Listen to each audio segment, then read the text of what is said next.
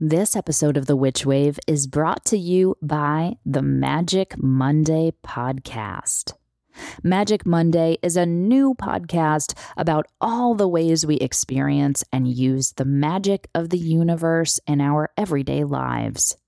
Give it a listen to learn about energy healing, tap into the energy of the week, and get fresh magical ideas throughout the wheel of the year. Find Magic Monday at magicmondaypodcast.com and wherever you listen to podcasts. The world is filled with bewitching people, and you might be one too. Welcome to the podcast where art is magic is real, and reality is stranger than dreams. I'm Pam Grossman, and this is The Witch Wave.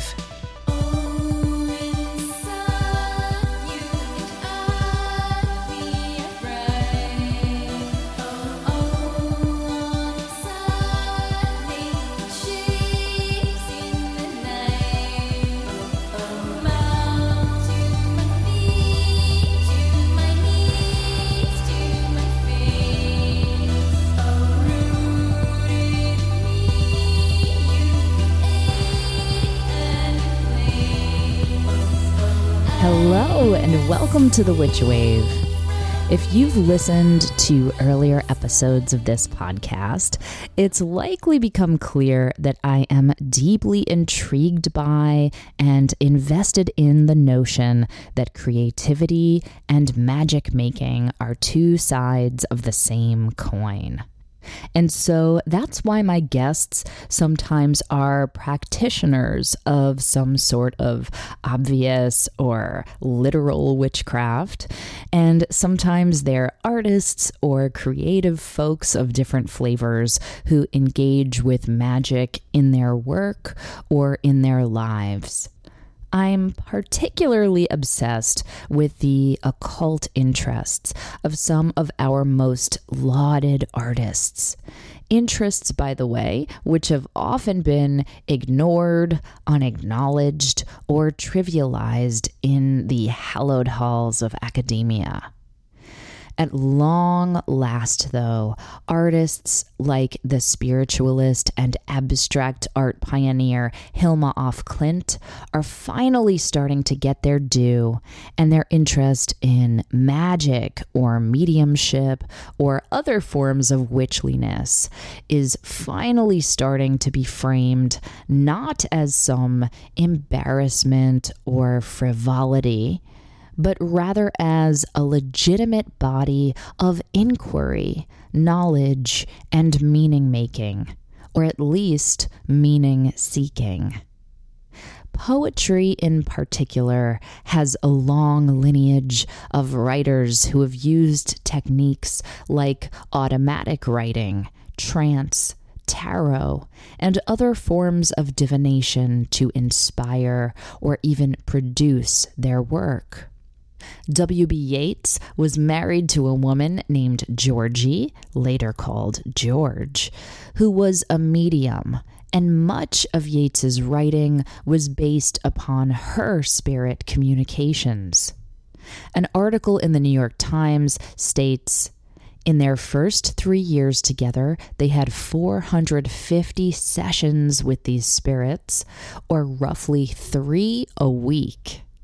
Sylvia Plath and Ted Hughes used their own makeshift Ouija board to communicate with a spirit named Pan, and the Plath poems Ouija and Dialogue over a Ouija board both allude to these otherworldly experiments with paper and planchette, or in their case, an overturned brandy glass. In a 1958 diary entry, Plath writes, "Even if our own hot subconscious pushes it, it says when asked that it is like us. We had more fun than a movie." And the poet James Merrill also used a version of Ouija with his partner David Jackson to get a sort of spiritual dictation from an entity named Ephraim, via which he generated the epic multi-part poem, The Changing Light at Sandover. Writer and Southern root work divination expert Sela Satterstrom writes the following in her book, Ideal Suggestions, Essays in Divinatory Poetics. Quote, I tell students, it is the realms of uncertainty, simultaneity, contradiction, paradox, and the parable that one needs to access in order to give a good reading. Teaching divination workshops feels the same to me as teaching writing workshops. Unquote. Today's guest is Dorothea Lasky, who is one half of the Astro poets and a phenomenal poet in her own right.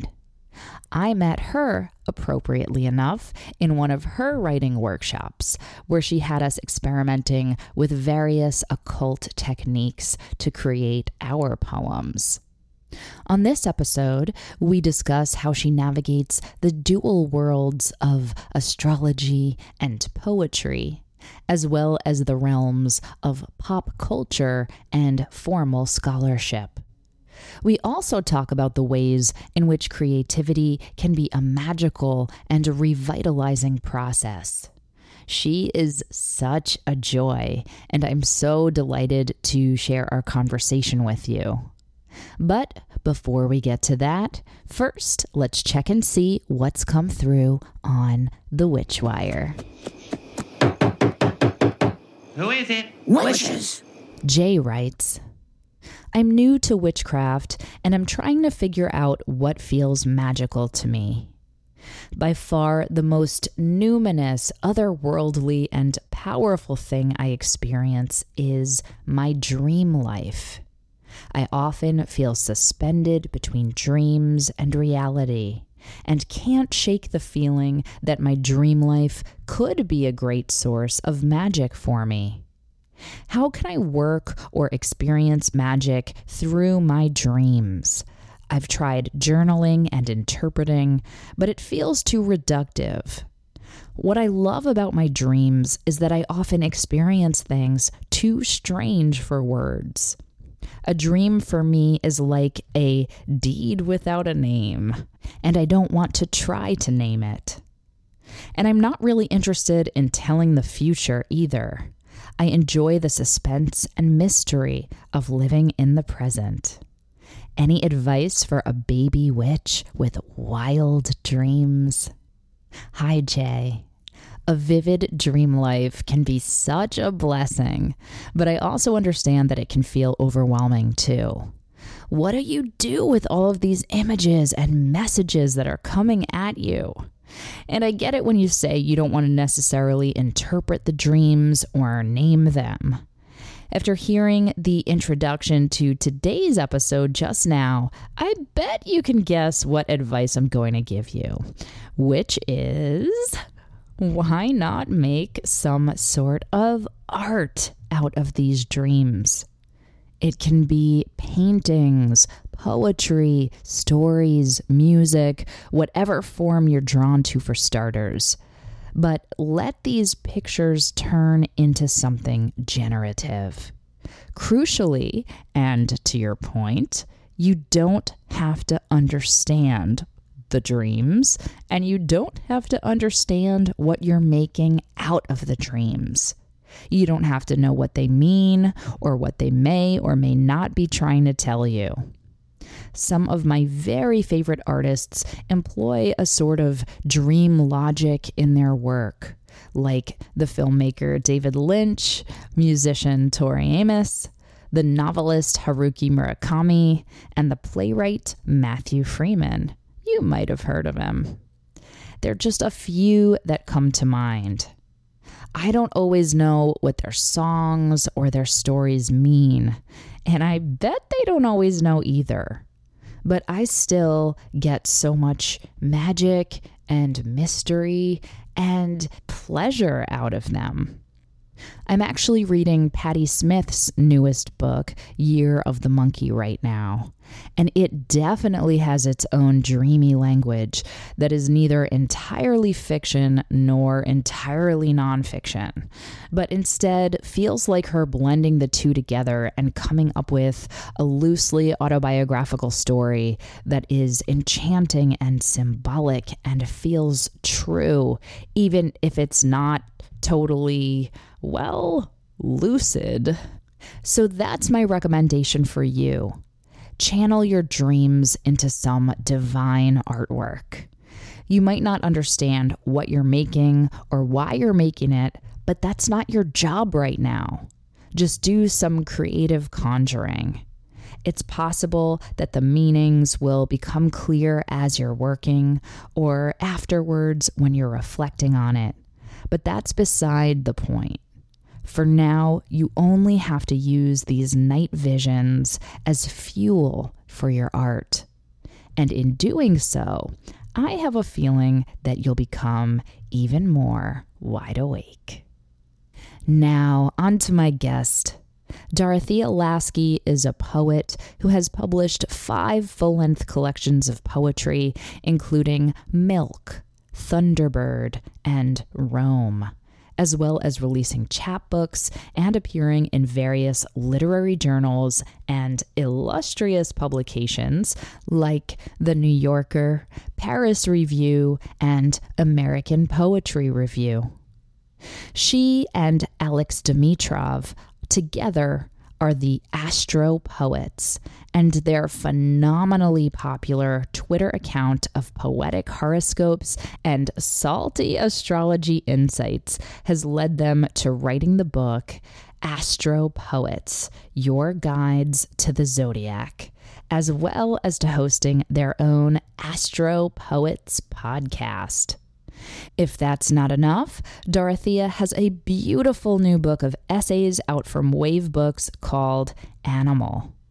She is currently an associate professor of poetry at Columbia University School of the Arts, and she teaches workshops like the one I took with her all over the place.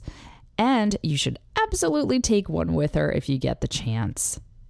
The conversation you're about to hear is my favorite kind.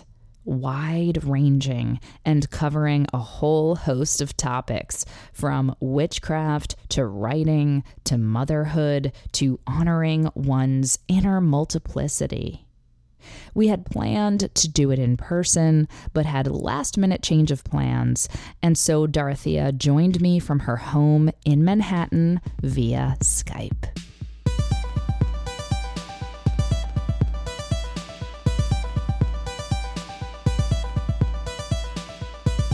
Dorothea Lasky, welcome to the Witch Wave. Thank you. I'm so excited to be here. I'm so happy that you're here. You are one of my absolute favorite writers and thinkers and magical humans. So it's a real honor. Thank you. And I feel the same about you. And I'm so glad to be having this conversation. And I hope it's the first of many, although this is not our first conversation. Yes, I was recently on your podcast, the Astro Poets podcast, and it was such a joy to be, I believe I was your first guest, if I'm not mistaken. You were our first guest. You are our best guest. You can't say that, Dottie. I'll say that you're my favorite guest. Well, I am very flattered. Thank you. I will speak for myself that you were and are my favorite guest, even future guests included. Holy shit. Wow. You're really putting a stake in the ground there. And you're very bold in general. And that's actually a good place to start. We have a lot to cover because you are a poet. You also are one half of the Astro Poets. You write beautiful prose. There's so much that you do. but one thing that I really enjoy about you is that when you're doing Astro Poets, you will make bold statements. You are not afraid to throw shade at certain signs. And I don't know, it always makes me laugh. How did you come to have that spirit of not taking this shit too seriously? How did that develop for you? I just by nature is a weird thing to say, but for whatever reason, I come to it naturally to be sarcastic. And I think that I see comedy as related to like teasing people. But that can be hard to do when you're talking about a particular person. You have to have that, intimacy with someone to tease them and to know that they won't take it in the wrong way. And maybe they will anyway. But I think with Astro Poets and with signs, it's extra fun because even though people feign taking it personally, you kind of can't really because it's like a type or an archetype. And so you can poke fun at it the way you might poke fun at like a celebrity, even though I know that's technically mean, or like a political figure or a god or goddess. Like that form of satire can be really exciting and I think cathartic. So my mom has a certain sarcastic tone, so I probably got that brand of humor from her. And I really love that about you because both of these worlds that you occupy, both astrology and the world of poetry, I think people do really take them quite seriously. And you do too. I mean, you're this incredibly accomplished poet. You have several books out from Wave Books. And for listeners who aren't familiar with that, it's a very prestigious press and your poetry is gorgeous. But also, you do have this spirit of what I always call reverent irreverence. It's this kind of call to breaking down your idols or kicking your golden calves, whatever you want to call it. And there's something really taboo about that. And I think of you as someone who explores the taboo in all of your work. What made you come to splash around in these taboo waters? I think it is the deep seriousness with which I take all of these things that allows me to kind of be playful with it. I know that sounds like contradictory or a paradox, but I love that thing that Emily Dickinson says that's like, I believe and disbelieve. I think it's 1,000. I think it's 1,000, a million, who cares? But I believe and disbelieve 1,000 times an hour, and that's what keeps believing nimble. So I think that if you kind of can't have fun with something and sort of play around with an idea or something that you believe in and test yourself to kind of see what you feel when you are making fun of it or thinking the opposite, then you may not really deeply care about it as much as you think you do, So to me, it's really a part of worship in a way, is to like kind of bat something around and see if it sticks or not. I think a poem as having some kind of internal integrity and definitely coming from some other place or some other world or some other realm. And I think poets kind of can conjure the language of a poem from that place. So I think of a poem as being this thing that's a lot like mercury, like in an old-fashioned thermometer, that I always tell my students this: you can do anything to a poem to edit it, because it's like throwing an old thermometer against a wall. Those like beads of mercury will eventually find each other and congeal. And I think of poetry in that way, and certainly like astrology too, that you can play around with it, you can cut it up to pieces, you can burn it, do whatever you're going to do to it, and it's going to come back to like its original source. So I think it's a good thing to remember for everyone, not to be extra precious about something. I really love that. So I want to talk really in depth about your poetry, but first, because I think a lot of listeners might be familiar with Astro Poets as well, can you talk about how Astro Poets came about? I mean, this is a hugely popular Twitter account wherein you and Alex, you essentially are both talking about horoscopes and talking about the signs, but you're also weaving together bits of poetry as you do it. Or, how would you explain what Astro Poets is and what your intention is behind it? So Alex Dimitrov and I, we started Astro Poets like on a whim. When we first met, we started a Twitter just to be funny called Fire Signs for Life, because I'm an Aries and he's a Sagittarius. And we just thought, it would be fun to kind of commiserate about like the burden of being a fire sign. Yeah, most people kind of think it's like maybe like a fun sign to be, or we're very superficial or that sort of thing. But we started that several years ago. And it was just kind of for us, and it never really took off. But one day in November 2016, he was on Twitter just trying to decide whether to date a Taurus or a Virgo that night, and did like a kind of Twitter poll. And I just happened to be on Twitter, and I voted for dating a Taurus or something like that. Because, why would you want to date a Virgo? But anyway. Oh, shit. Virgo dragging is happening on this podcast too. Okay, I just want to go on record as saying I am not doing any of this dragging. This is all Dottie. Thank you. Anyway, then he, did a poll, should Dottie and I start an astrology Twitter? And like 100 people voted yes. I don't know who voted no, but they will go down in history as being having wrong instincts, because then we started the Twitter and just immediately it took off. It really only took a few hours. I have no idea why, because we were just saying funny things like we maybe said on the other Twitter or what we might say to each other. So who knows what was in the stars that night, but it just took off immediately. And within a few days, we just had so many followers, and it was just really, really odd. And we've been on this really strange journey or ride since then, doing our book and doing our podcast. And it's just something that was not premeditated in any way. And sometimes that's the best way that invention happens or creativity happens. I know some people say necessity is the mother of invention. Sometimes I think just like goofy improvisation is the mother of invention, or delighting yourself is the mother of invention. You know what I mean? Yes, totally. I don't know if I actually have told you this, but I have like a doctorate in education, and I studied creativity actually.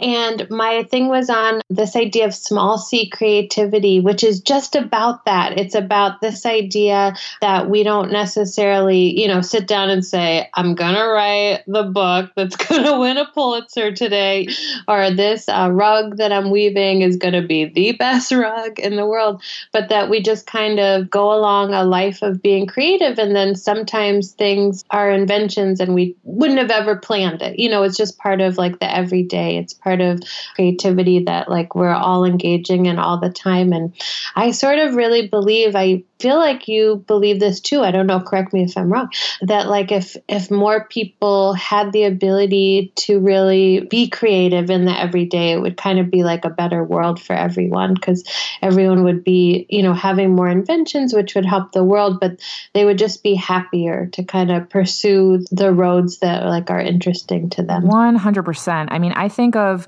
creativity as spirituality. I do. And that doesn't necessarily mean you have to worship a certain deity. I just believe that the spirit is something that all human beings have. And in the same way you need to like nourish your body, you also need to nourish your spirit. And creativity is a really primary tool for doing that. And this also reminds me of this gorgeous essay that you wrote for the Creative Independent. And I actually revisit this essay a lot. It's about creativity. It's so gorgeous. And you have this one quote in it, one of many, many, many quotes that I love, where you say, "The essence of everyday creativity is the true essence of witchcraft."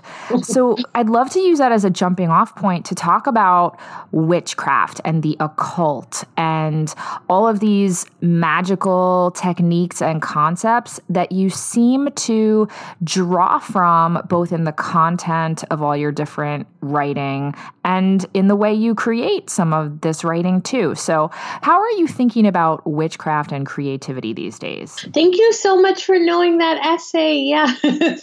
I feel like I wrote that essay because we're reaching such a scary time in the world. And I've been really, I think maybe we all have been like sort of feeling out our own mortality as, you know, in this form or whatever. And that essay was something I really wanted to leave. I was like, if I die tomorrow, I want to say these things. I think in terms of thinking about everyday creativity as witchcraft, I feel that in both ways, creativity and witchcraft become these things that we sort of hold up in almost like an elitist fashion that they're for certain people, when really both things are really the opposite. They're really like these human drives or human spaces in a way that every person can engage in. But I think there are things that have been kept from us throughout time, the big us, by the powers that be, because they kind of promote peace and they promote equality and they promote everyone approaching a kind of joy that for whatever reason some forces do not want us to engage in. I'll never completely figure out why, but and I think that kind of was what ties them together for me and why it feels important that everyone feels empowered to approach their own creativity in their small way and their own witchcraft in their own way. I really see them as twinned in that way, or maybe even two faces of the same thing. And they do affect my own creative output in that I try to tell myself that essay I wrote for myself as much as anyone reading it, just to kind of remember that you don't have to put pressure on yourself to kind of solve everything when you are writing a poem or painting a picture or even, doing something for your job. Like, you don't have to hold yourself up in this way that ultimately will set you up for failure. All you have to do is kind of just keep going on the road, and that will lead you to things that ultimately will bring you happiness and will make new things for the world. Absolutely. I used to be a long distance runner. I've gotten injured in the past year, so I can't do it like I used to, but I, would run every day for hours, and some days it's really hard to get up and do it, but there's that kind of old running adage, just tell yourself you're just going to run a mile. And then by the time you're out there, you never just run a mile. You're already doing it. And so I kind of believe in that in terms of for creativity and witchcraft too, that you can just do a little bit. And then once you start doing that, you probably will end up engaging in a meaningful way. I love that. And by the way, for listeners, I should have said the title of the essay we're talking about, which is In Pursuit of a Lifelong Creativity. And once again, that's in the Creative Independent. You can find it online. On that note, we're going to take a quick break, and we'll be right back. Hey, honey, a package arrived for you. It's gigantic. What's in it? Hooray! It's my Mithras candles. That's a lot of candles. Have you seen them? Mithras candles' signature dripped pillars look like they've been crafted for a wizard's secret library. Right, but... They look like they've been harvested from a magical cave of wax stalactites. Yes, but And their natural honey scent makes me feel so calm. You want me to feel calm, don't you? They're lovely, but how many do you really need? Well, there are also now Mithras candle votives, pyramids, and tapers. With so many different shapes and sizes, I can use them on my altar, in rituals, in our living room, on the dining room table, in the bath. Plus, they make the best gifts. Pammy, we live in a 2-bedroom apartment. Yes, but we're supporting a sweet small business. Remember, Mithras candles are handcrafted from the purest golden cappings beeswax by the loveliest folks in Philadelphia. Well, I was made in Philadelphia too. Synchronicity, Matt. See? I'm glowing just thinking about it. Okay, well, giant boxes of Mithras candles being carried up the stairs it is. And if you did want to get me some more candles, just go to mithrascandle.com and use offer code WITCH to get 10% off. That's M as in magic, ITHRAS candle.com and use offer code WITCH for 10% off. Got it. Offer code WITCH at mithrascandle.com. Just pretend to be surprised. We never had this conversation. Welcome back to the Witch Wave. Today I'm speaking with Dorothea Lasky. So, Dottie, we were talking about witchcraft and the occult. And one of the ways in which I met you was through a class or a workshop that you were teaching here in Brooklyn. And I'm trying to remember the exact name. It was called something like Poetry and the Occult Spring. And it was mostly about flowers, but it then ended up being about so much else, like how to use some magical techniques to prompt creativity. You had us playing with tarot cards. You had us bring in ghostly objects or haunted objects from our own lives that have some kind of memory attached to it, which I thought was really, really beautiful, and so on. So I wanted to talk about that word occult, which listeners might know by now means hidden.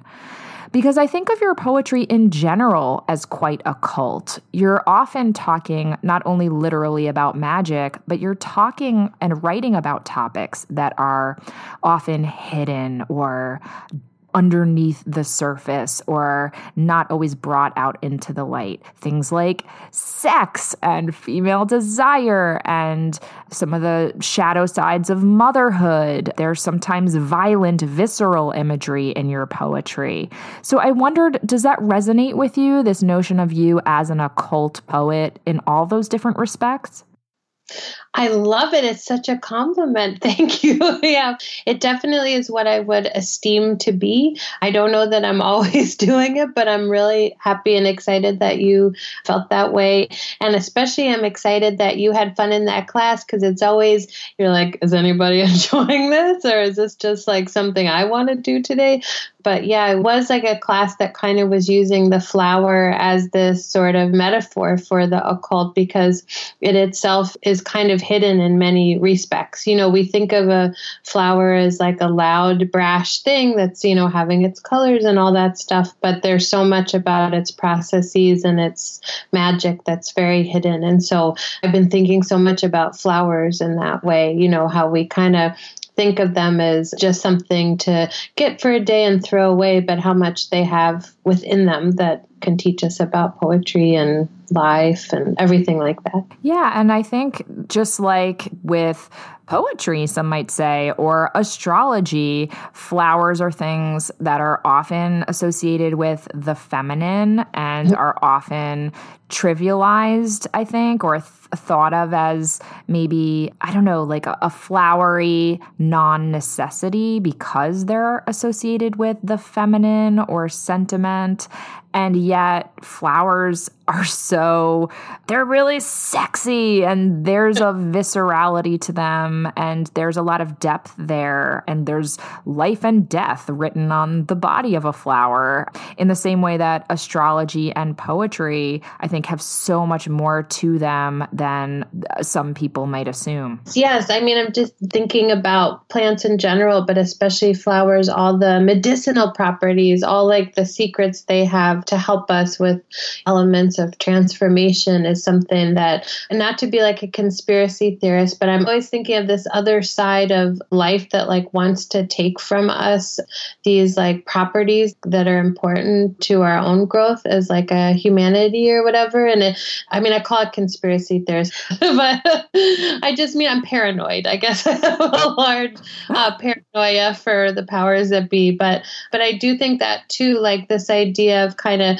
getting flowers and putting it on the table and then throwing them out in a day is part of like this kind of theft, to not stop and think about them. I mean, there's the stop and smell the flowers, but it's not only smelling them, it's like stop and kind of worship a flower is something that certainly like our everyday life now seems to not want to let us appreciate or something, let us have time to think about, because I feel like we would get power in doing whatever these forces do not want us to have. Yes.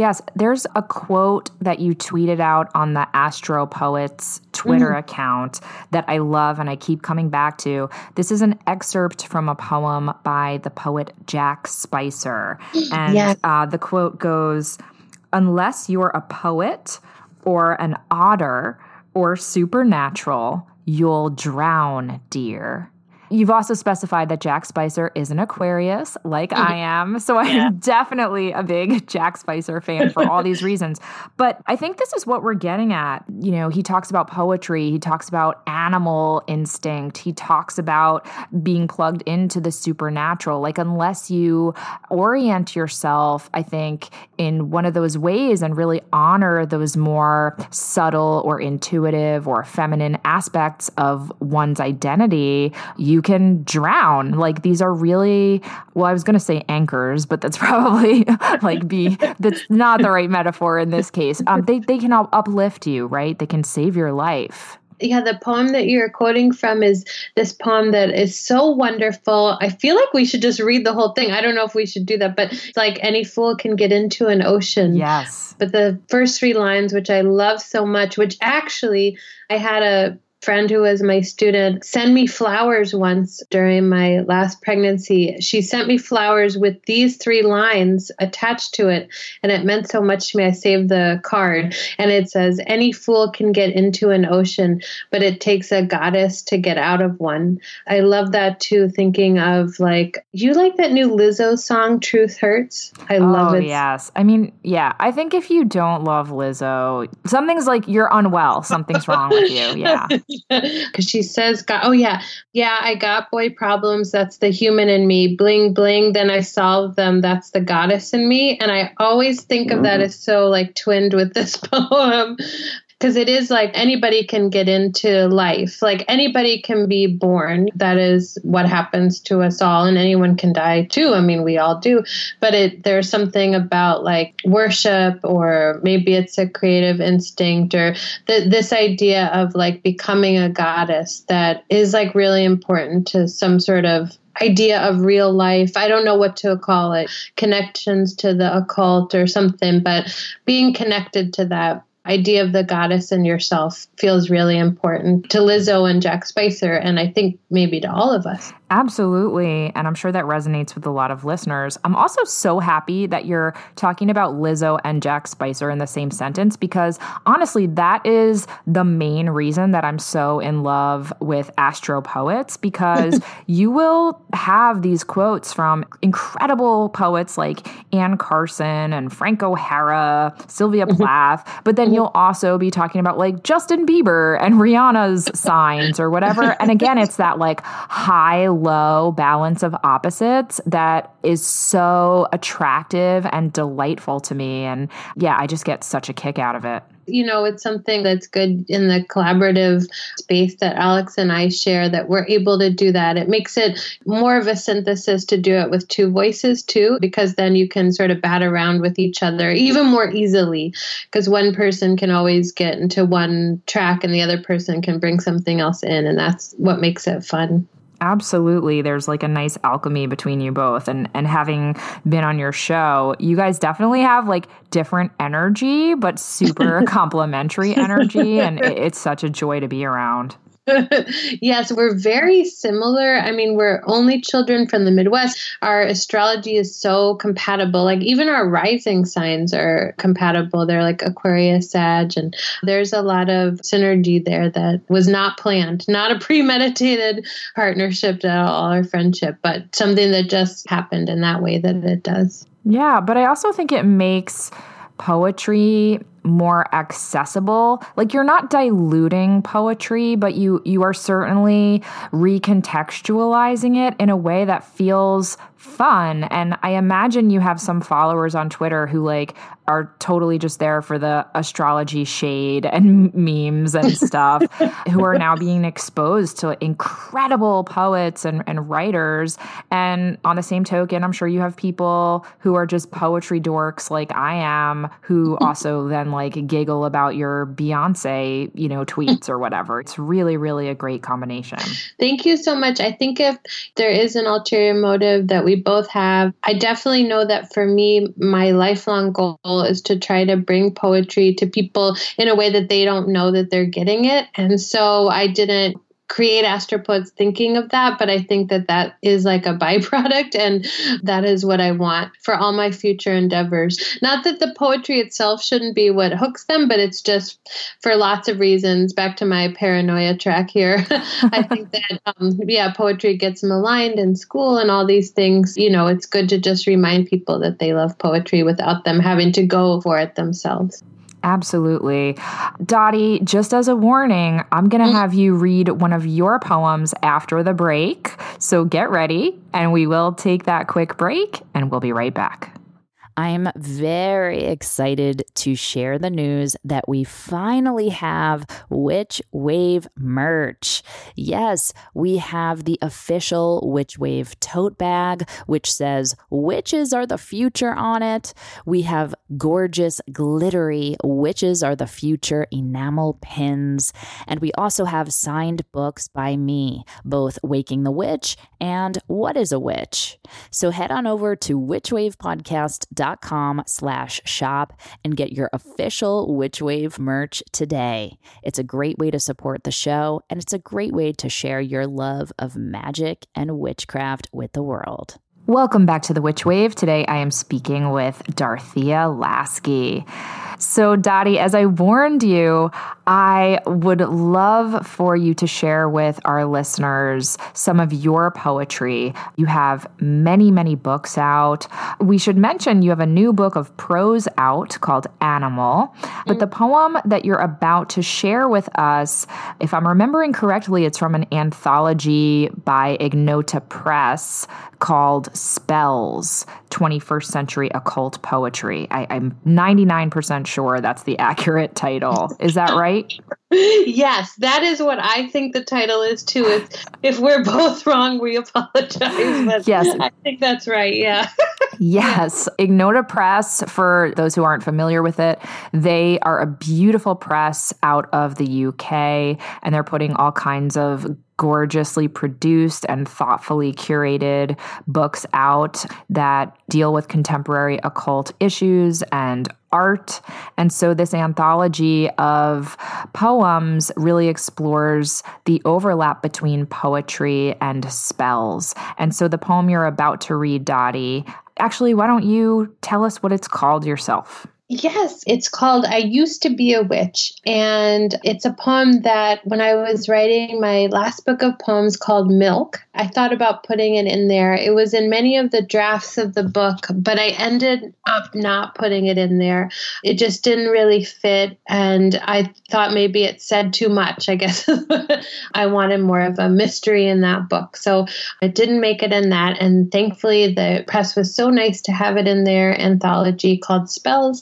And I wrote this poem thinking about what it means to be a witch. I'm not even totally sure that I am one, although I believe everyone is and can engage in witchcraft. But definitely when I had my daughter, I really questioned if I was or not and what that would mean, I guess. So I wrote this poem for her, which a lot of the poems in the book Milk are for her. Kick it off, my friend. Okay. I used to be a witch. I used to light the candles in the hallway and say your name. Say it was what it was supposed to be. Say, love me, I used to love me. I used to wear a long black coat and swab my staff at everything. I used to sing and it was for nobody, except the ghouls who peered at me from under the bed. I used to kill off the dead until they were my lovers. I used to pin the legs above the head until I could have my way with the dead. I used to take your spirit out and put it in my pocket and ride a horse that did not exist. I used to go in with a dark cat and mix 1,000 herbs together, but it was the new year, and the cats, instead of keeping still, wanting to cry into the morning. I used to sit alone. I used to be a witch. Then you came along. I used to be only what the nighttime knew. Now you're the witch, little thing, and on a golden broom I've sent you flying through the stars and the moon. The people will now look at you, and this time the spell will only be for living. Oh, Dottie. As you know, this is one of my favorite poems of yours. It is so exquisite. Thank you for sharing it with us. Thank you so much. Thank you for knowing it. I think it does really represent this period of time in which I wrote it, because my ideas about what a poem is or what poetry could be was very, very much based on romantic love, particularly unrequited. Mm-hmm. And I think there was something about entering into motherhood where it sort of, I know this is really cheesy to say, but it definitely changed my relationship to love and thus what a poem could be. It's so, so beautiful. And I really enjoy how much you write about motherhood. I'm not a mom. And one of the things I write about in my book and think about a lot is how the witch figure traditionally either isn't a mom, or she wants to kill children or eat children, or it's almost like she's an anti-mother. And in fact, we know that's not true at all. There are so many witches who are mothers or mother figures. And so I really, really appreciate the ways in which you are expanding the archetype of the witch and, you know, really talking about motherhood as a magical experience. Thank you so much. I really feel like a mother is somebody that doesn't leave when the going gets tough, I guess I'll say. So I think that you are, you know, that, and we all are, we all can be. I think there's also this thing that I've always kind of repelled me or repulsed me about motherhood in these traditional kind of gender ways that, you know, a motherhood had to be this mother, female, like bearing a child or going through that physical experience. But the instincts behind motherhood are something that, again, could benefit all of us if we all sort of took them up. So there's that way that it's really important to me to think about and promote, I guess. Absolutely. And, you know, similar to what we were talking about with flowers and astrology and poetry, I think motherhood is a thing that is also so hyper feminized as this like sweet, tender experience. And of course it's that, but it's also ferocious and fierce and visceral. And I mean, giving birth is visceral as hell, right? And you write a lot about that, especially in your book of poems called Milk. So yeah, I wondered, is the shadow side of motherhood something that you're also wanting to keep exploring in your writing, or was Milk kind of your way of working through that as a young mom? Yeah, no, I think I want to keep exploring it. I'm not sure how it'll manifest. I've always really been into momness with my own mother, or just like that kind of idea of the cyclical nature of everything is tied to me to the violence, so that and sometimes manifests as motherhood, but can manifest in other forms. So it feels really important to me to keep exploring and discovering and maybe working against and working toward. And I think that for me, what was so surprising about motherhood, but I should have known after having lived so many years on the earth, is just how scary it is and how terrifying it is kind of every second, in this bodily way, in this spiritual way. I think I definitely want to go there in the future with other poetry, but I'm kind of been working on something which is more maybe thinking about the environment and the earth and climate and all those things that are preoccupying us in the moment. And that to me is still an exploration of motherhood in some form. Oh, very much so. I mean, if we think about Mother Earth, Mother Nature, Gaia, all of these very feminine layers that we put on top of the earth, or ways we anthropomorphize the earth. Yeah, it's deeply tied to the feminine, I would say, too. Totally. And there's so much there to think about if we think about healing it, or what could possibly be done to help nurture it to get back in a more positive spin. Excuse the pun. Ha!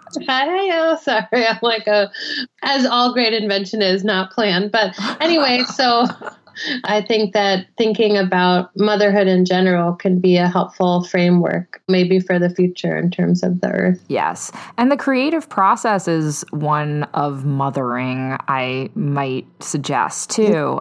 You have now 2 brand new books that you have birthed into the world. There's the Astro Poets book that you've written with Alex, and you also have this new book of essays out called Animal. Can you just talk briefly about each book and what people can expect to find in them?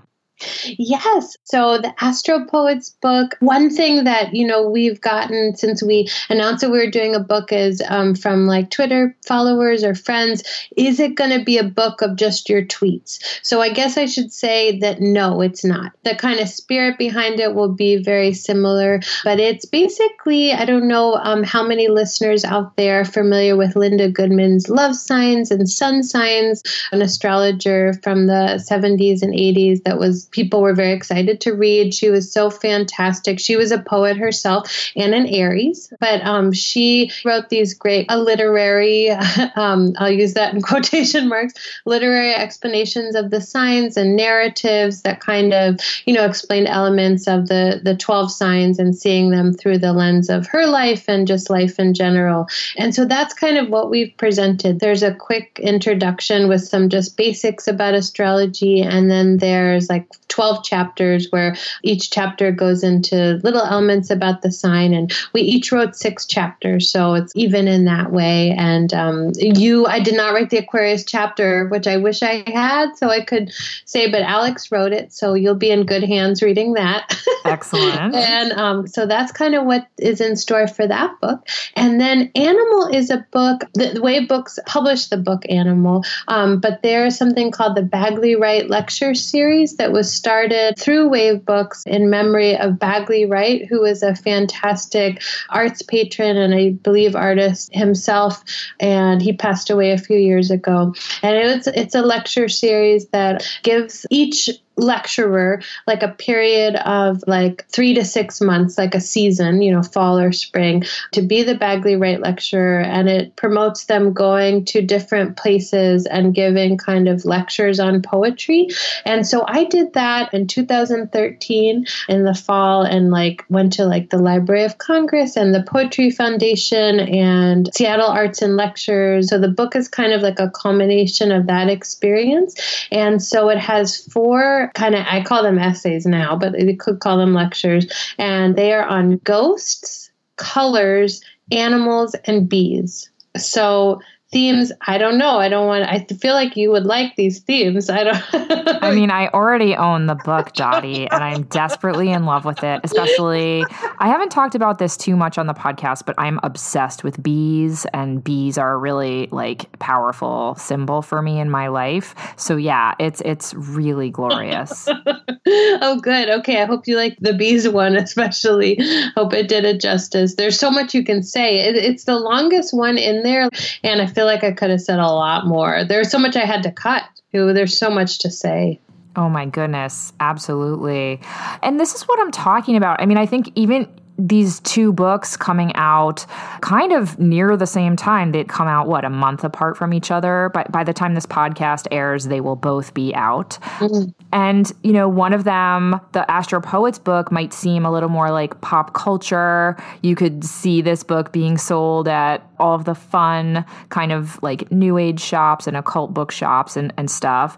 And then you have this very prestigious book that's, essentially you lecturing at the Library of Congress and Harvard. And I don't know, I just really think of you as a mercurial person in that you just kind of slip through these different worlds so seamlessly. And, you're quite a shapeshifter in the witchly sense of the word too. Is there anything in your chart that makes you so slippery and shapeshifting? Well, almost nothing is in Earth. My MC is in Virgo, so that may be the only Earth I'm clinging to. So I don't know if all this water and fire and air is making me like that. But I also was raised by 2 air signs. My mom, Libra sun, Libra moon. My dad, Gemini sun, Gemini moon. So I think they gave me a lot of air to work with.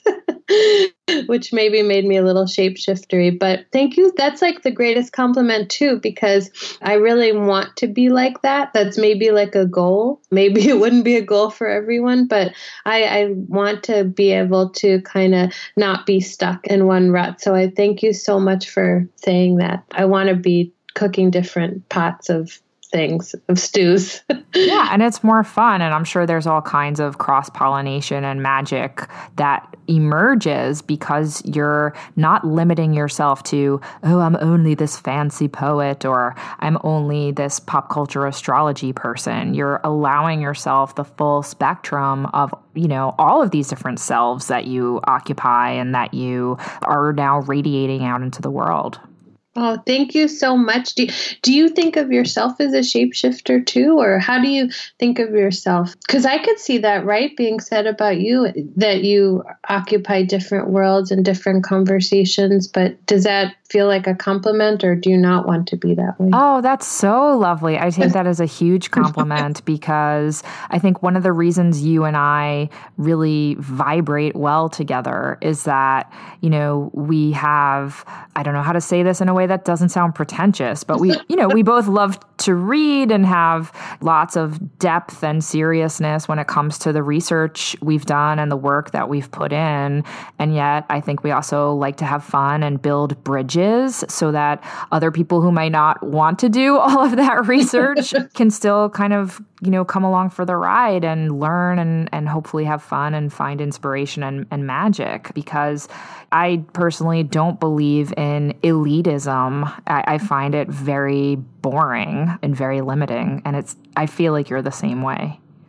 I totally am. And we both feel an impetus that that's important. And, I think when we think about that idea of like goodness, I think that has always been tied to the way I've approached what I wanted to be like in the world. And, that it always seemed kind of elitist, like to be sitting here and writing poems that no one reads, and then I close the book and go like cry into a corner or whatever. I mean, I'm still doing that every day, but I just have always had this knowledge that lots of other people are doing that too in some form or another. And it just seems not right to not, what you're saying, build the bridge so that they can come to that place with me or go someone else, whatever.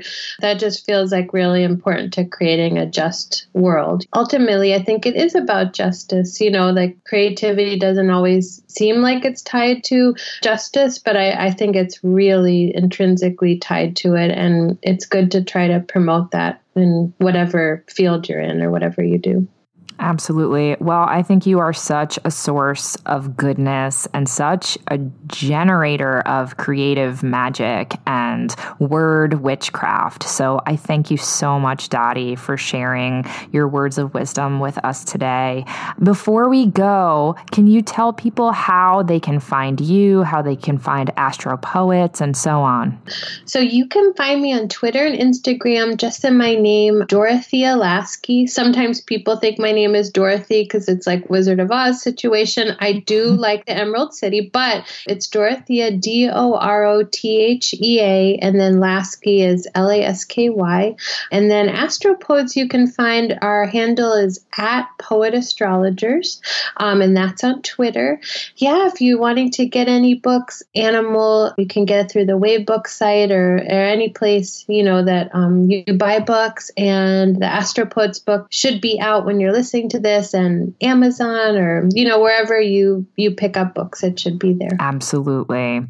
Well, Dottie, I am so grateful for your time. I'm so grateful for your poetry and your astrology and your wonderful sense of humor and your kindness. Thank you again for being on the Witch Wave. Thank you. And I'm so grateful for all of those things in you. And thank you so much for coming into my life and having this conversation with me. That's it for the show. Thank you again to Dorothea Lasky for her radiant energy and bewitching words. Do you have questions, feedback, need some witchly advice, or just want to share something magical that happened to you recently? Drop us an email at witchwavepodcast@gmail.com.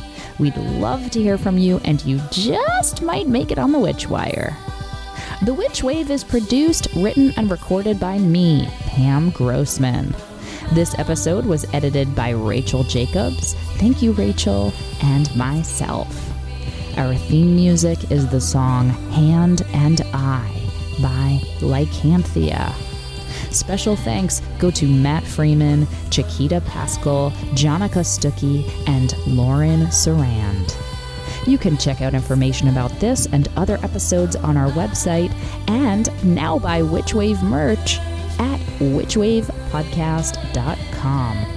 Please subscribe to us on Apple Podcasts and give us lots of sparkly stars. It really does make a huge difference and helps other people find the show. You can follow us on Twitter, Instagram, and Facebook at WitchWavePod. And you can check out my witch emoji for iPhone iMessage by going to witchemoji.com or downloading it in the App Store. And please consider ordering my book, Waking the Witch, which is available everywhere now. Thank you so much for listening. Witches are the future.